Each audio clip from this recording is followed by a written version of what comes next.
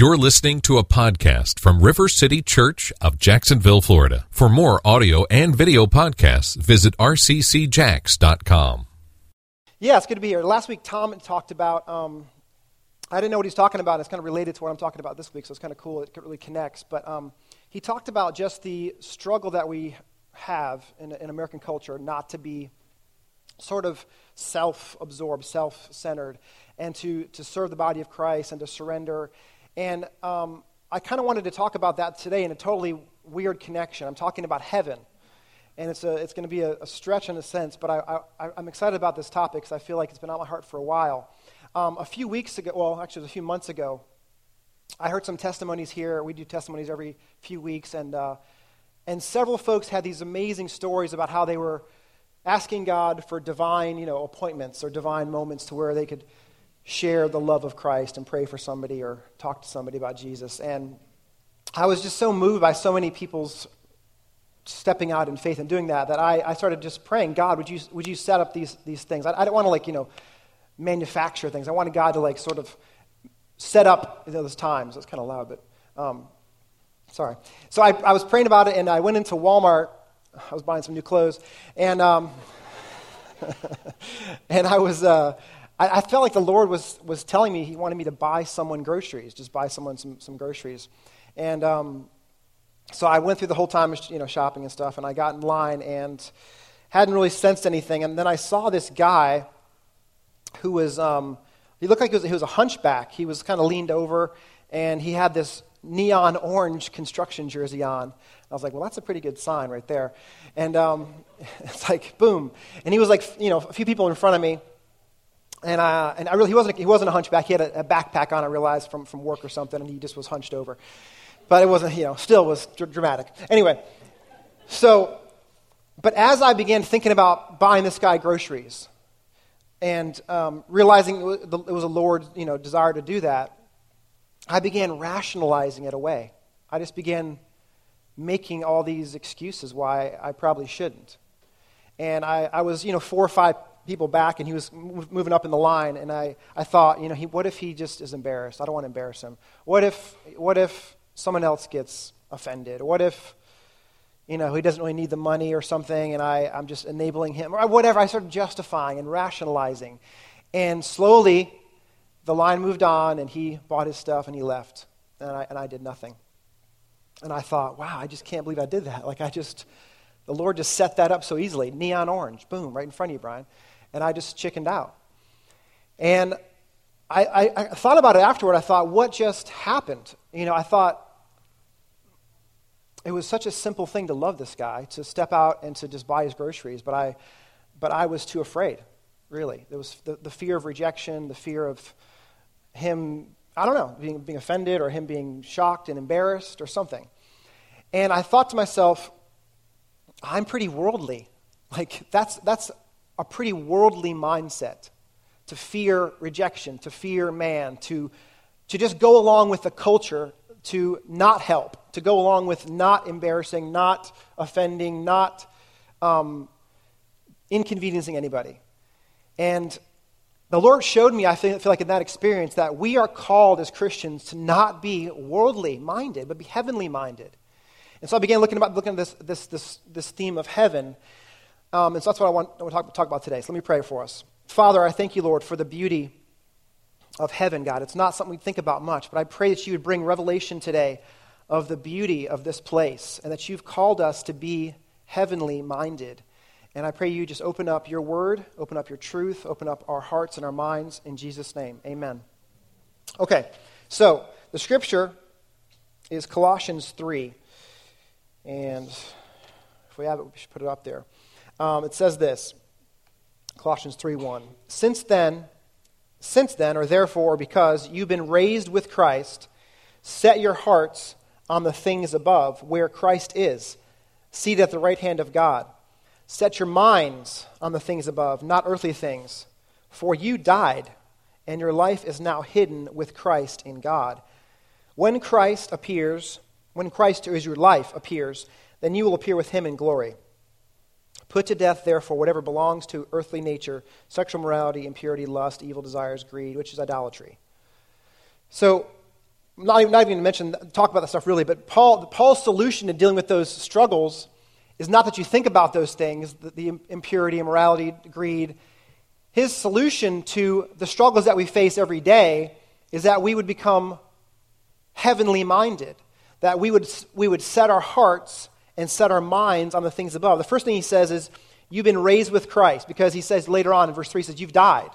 So when you were baptized, basically, that's what baptism symbolizes. When you go down in the water, you're saying, Lord, everything that I have wanted to control, everything that I've been in charge of in my life, I am dying to right now. And when you come up out of the water, we did that 2 weeks ago in baptism, you're saying, I am resurrected now, and my life is hidden in Christ. My life is in Christ. And so you are in control, Lord. So my desires, my will, my plans, my goals, I submit to you. So so Paul's saying, since then you've been raised with Christ, set your hearts on things above. So your heart first, that's the affections. That's your will, that's your desire, that you would have desire for heaven, that you'd have desire for the things of heaven. And it sounds kind of weird, but do you long for Jesus? Like in worship today, I just sensed that. We just touched that when we were singing about heaven, about the angels and the saints saying, worthy are you, Lord. We were just entering in the reality of what's going on right now. That's what Paul's talking about, is that you'd set your hearts. And then he says, set your minds on things above, not earthly things. So that's everything, really. That's your heart and your mind. So when he says set your mind, he's saying think correctly about heaven. What do you think about heaven? Is it just you in a cloud and a harp and Jesus? I mean, is it like, what do we think about heaven? A lot of people don't have any idea what heaven's going to be like. We have these false, weird ideas that it's going to be, we're going to have wings and fly around on clouds, whatever. But I'll get to that in a second. But he's saying think correctly about heaven, as well as when you think about heaven, you make the values of the kingdom of heaven your values. That is a huge idea here. Are the values that we operate in, the goals that we have, are those goals rooted in our cultural norms and expectations, or are they given to us from heaven by God? What are the values and goals and objectives that we operate every day in? Is it to whatever? Just, we have our own goals and objectives. But Paul is saying, set your hearts on things above, set your minds on things above. And then all the other stuff, all the struggles will be lessened. Because you will be in love with the things of heaven. You'll be agreeing with the things of heaven. You will be walking in the values of heaven. And the value I walked in Walmart was not being embarrassing or not being risky. I wanted to just not rock the boat by talking to this guy or praying for this guy and sharing the gospel with this guy. So what is heaven like? That's the good question. That's the real question, is what is actually the kingdom of heaven like?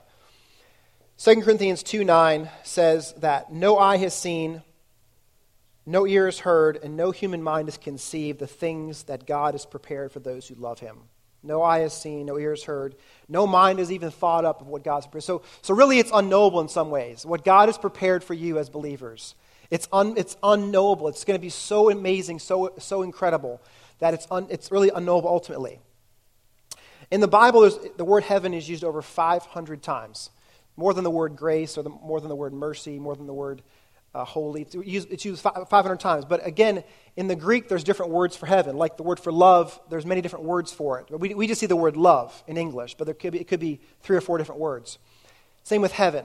So when the Bible talks about heaven, it could just mean commonly the sky, the atmosphere, the stars. When Jesus looked up to heaven and blessed the food, it just talks about the sky. A second category is sort of this spiritual realm where angels and demons exist.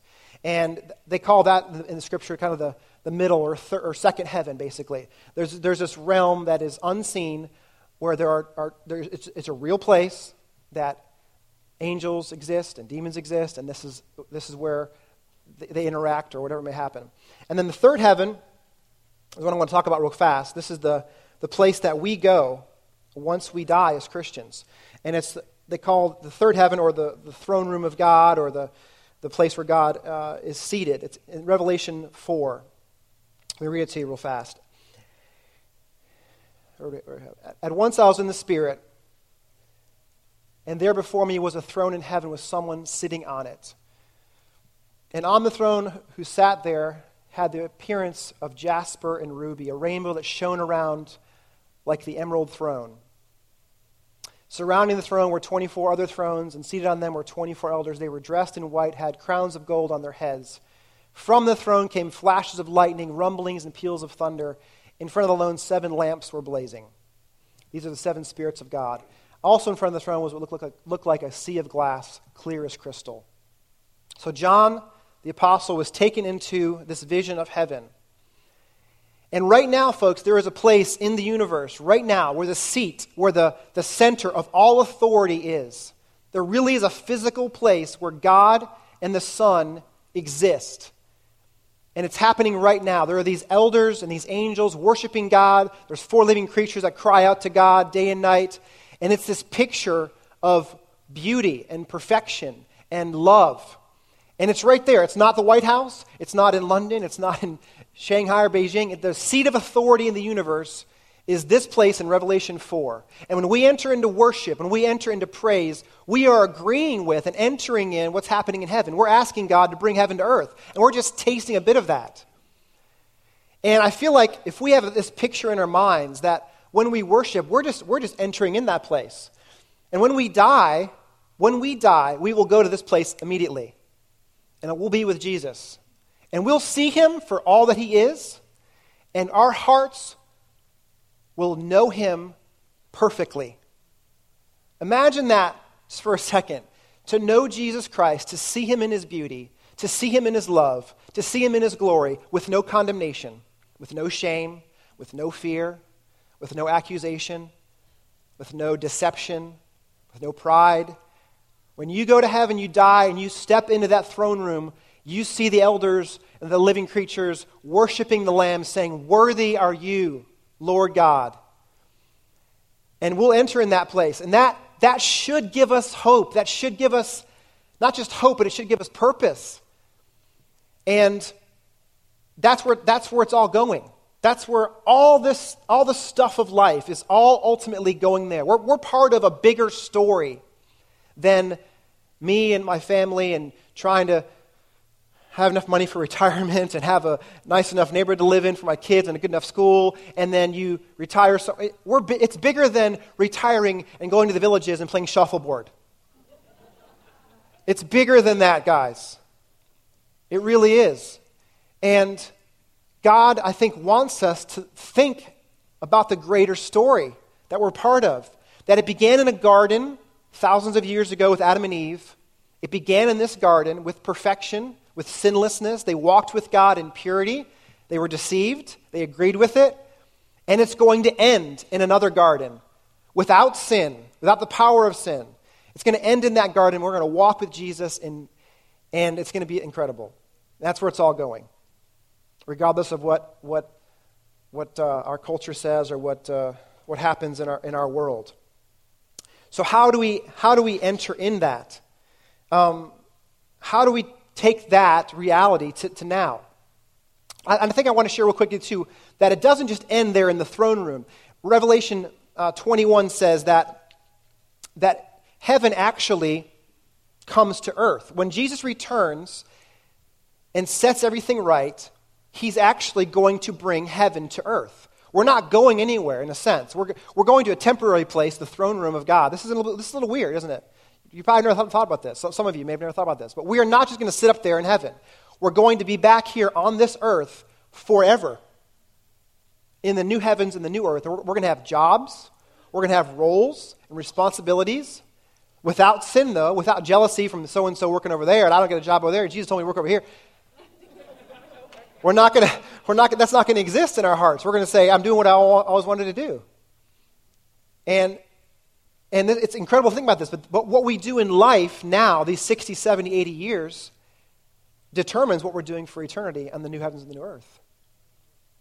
So Revelation 21 says, I saw the holy city, the new Jerusalem, coming down from heaven, from God, prepared as a bride dressed for her husband. And I heard a loud voice from the throne saying, look, God's dwelling place is now among his people. He will dwell with them.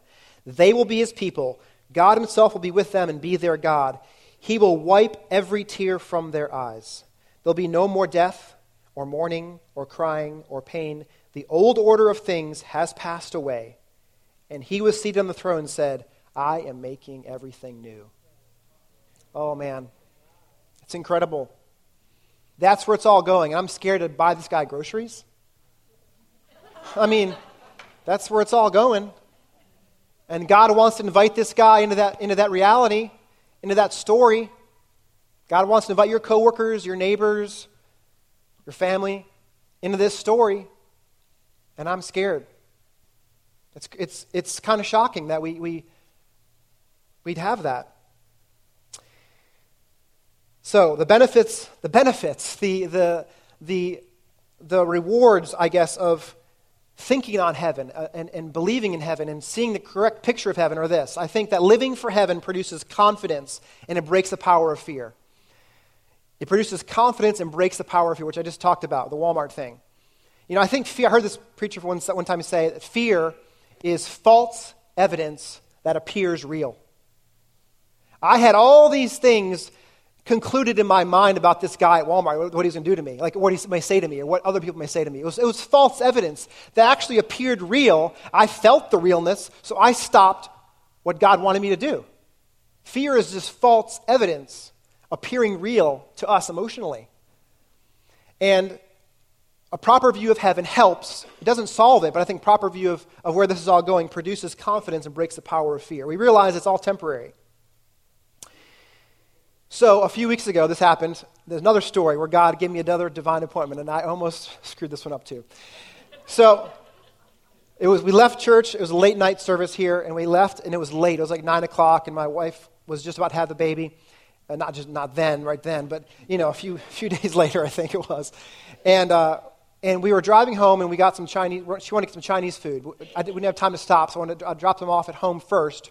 Drove back to the Chinese place to get some Chinese food so she could put the kids down. Anyway, so I get there, and this guy's working there. He's such a nice guy. His name's Paul. And he starts talking to me. And again, it's like one of these divine moments. I know it's the Lord. And he's like, I was delivering Chinese food last month or something, and two guys held me up at gunpoint. And they were going to kill me. Like they began like faking they were going to shoot me. And he started sharing this crazy story about him being robbed at gunpoint and almost killed. And I was thinking, man, it's so late right now. It's 9:30. And I'm thinking to myself, this is definitely the Lord. But I'm like, my wife is pregnant and hungry. So there's wrath there if I don't get home. So he shares this whole story, and I'm like, dang man, that is crazy. Have a good night. So that's what happened. I got in the car, and I was like, there was just a dagger in my stomach. And I'm like, oh my gosh, I can't believe I let this one go. So I started driving home, and on the way home, I'm like, I have to go back. So I get home, and I tell my wife what happened. She's like, you have to go back right now. So I'm like, okay, I get back in the car. Now it's like 10 o'clock. And so I drive back, and I'm thinking, what if he's not there? Or what if it's an angel or something? And so I get there, and I walk in, and like, the woman's like, there's a Chinese woman there at the front desk. I'm like, where, is Paul here? And she's like, no Paul. And I was like, what do you mean there's no Paul? I'm like, it was an angel. I'm going to hell for sure. No. So she thought I was there to complain about the food. So she's like covering for Paul. She's like, no, there's no Paul. And so this goes on for like 2 minutes. I'm like, no, the guy, he's a white guy. He worked here. He's not, he worked at the front desk. She's like, no. And then I said, look, I'm not here to complain. The food was great. Okay, it changed our lives. Okay, it's great. And so she says, oh, Paul, he's right there. So he's walking in the door from another a delivery. Yeah, so he's walking in, and so he walks in, and I go, dude, I'm sorry I left earlier, but I felt like I had to get home and drop off the stuff for my wife, and she's really demanding. But I was like, I had to come back, man, because I feel like your story just really moved me. And I said, listen, you were not alone that night, and that God loves you, and that Jesus Christ was with you, and he has a purpose for your life, and you were spared because you're loved. And he was like, he just almost started crying. He said, I can't believe you came back. I can't believe you came back. It's been an hour now. And he's like, you came all the way back to tell me this. He's like, that is unbelievable. And so I just talked a little bit about his life a little bit, and I prayed with him. Nothing dramatic. He didn't he believes in New Age and stuff like that. So we just talked for a little while, and he tried to convert me and all that stuff. But to crystals, he's like, you want a crystal? And I don't need crystals. So, but the point was, I did what the Lord put on my heart. I did what God had presented me and put in front of me. And I went back, and I just loved him. And I risked the rejection of it. I risked the looking stupid. I risked the not having the right answers. I risked all those things that were in my own rationalizations, because God has called us to invite people into a greater story, to a greater picture, into a greater reality than just the here and now and the issues that we have. Another benefit of heaven is the lesser pleasures and idols of this world lose their attraction and power. When we begin to love the things of heaven, when we begin to engage the things of heaven, the lesser pleasures, the pleasures that we've struggled with, the pleasures that we've lived for, the money, the prosperity, the power, the materials, those things become less attractive because I'm living for something greater than just my 401k. I'm living for something greater than just security. Another benefit is that we will endure and face suffering with a different perspective. When we think about heaven, we will endure and face suffering with a different perspective. This is huge. This is huge. When we have a proper understanding of where it's all going, we can endure the sickness, we can endure the pain, we can endure the brokenness in our lives, because God is going to make everything new. He's going to make everything new. Right now, there are Christians around the world dying for their faith. 165,000 Christians died last year in the world because they wouldn't renounce Jesus and say that Muhammad was God's prophet. Why? They watched their children be crucified. They watched their children be sold into sex trade, and they wouldn't renounce Jesus. All they had to do was say, yeah, okay, Jesus was a false prophet, or I accept Muhammad, or whatever they're supposed to say. And they didn't. I'm not sure I could do that. But right now, during this service, Christians have died right now in the world for their faith. And I'm worried about the guy at Walmart rejecting me. I mean, we will endure and face suffering eventually even more in our country, I believe, where it's all going. But the reality is, God has called us to experience what Jesus experienced. And he suffered rejection. He suffered persecution. He suffered. And we'll be able to encounter God's love in a different way when we do that. These people are heroes in my eyes, They're heroes in God's eyes. And we say they were 30 years old. They could have just lied and said, I accept Muhammad, and then gotten freed, right? Now, there's something greater happening in their hearts, saying, I will stand for the Lord Jesus no matter what. No matter what. And the last thing is that when we think about heaven, the objectives of our lives become kingdom goals. The goals and objectives of our lives become kingdom goals, and we experience abundant life. That's what we really want, don't we? We really want to be on this earth free to experience life. We want the fullness of what God has prepared for us, to walk in the life God has made for us.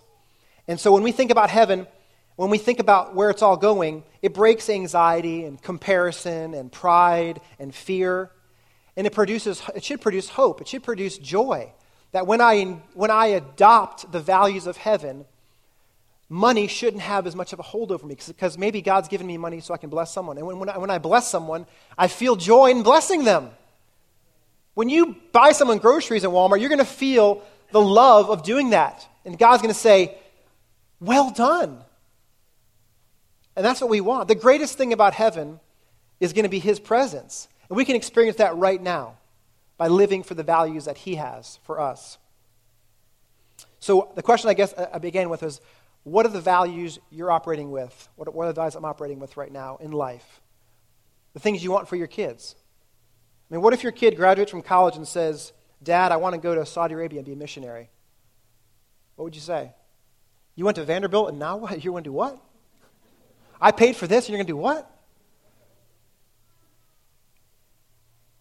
But The value of heaven. What if your daughter finishes nursing school and says she wants to join Mercy Ships and go from country to country for free in the poorest countries of the world and just risk getting diseases and risk getting sick and risk getting abducted to love people? Are the values that we live with the values of the kingdom? Or do we want our kids to finish school, and then get a good job and then find their wife and 2.2 children later and that's what we want? The American dream. What if your wife says it's time to sell our house and buy a small house so we can give more away to whatever, to a missionary, to our son going to Saudi Arabia? No. I mean, these are the questions we have to ask. Every day we're going to be presented with these things. Not every day, but God will show us the choices in those moments. Will we agree with heaven, or will we agree with the norms of American culture, the norms of Jacksonville, Florida? So that's a challenge, you guys. I feel like I just want to say that,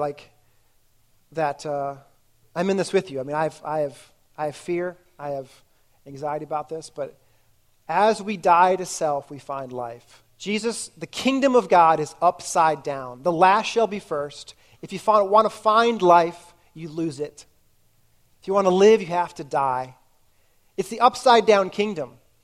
And we seem to want to be Christians and still have the same values and objectives and principles as everyone else around us. But the kingdom of God is an upside down kingdom where our king became a man and died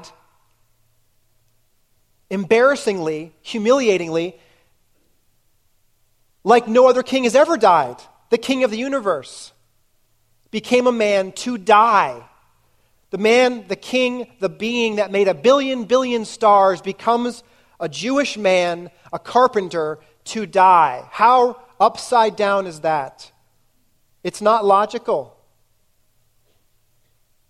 And he says, do you want to follow me in this place of becoming less, of dying to live, of becoming last to be first? And so that's my challenge to myself and to you guys today is, where are we in our own values and our own objectives? Let's pray. God, thank you so much, Lord, that you showed us the way, Lord, that you didn't just yell from heaven, do this and do that, but you became a man and you showed us what it looks like. And so, Father, I pray that you would challenge us this morning, you would encourage us this morning that it's all worth it, Lord. It's all worth it. We say that you are worth it, Jesus. To be in your presence forever is worth it, Lord. It's worth buying someone groceries, Lord. It's worth giving away and having less to see your kingdom come. And we just ask you, Jesus, reveal to us today in our own hearts and minds how to live this out in a practical way. In Jesus' name, amen.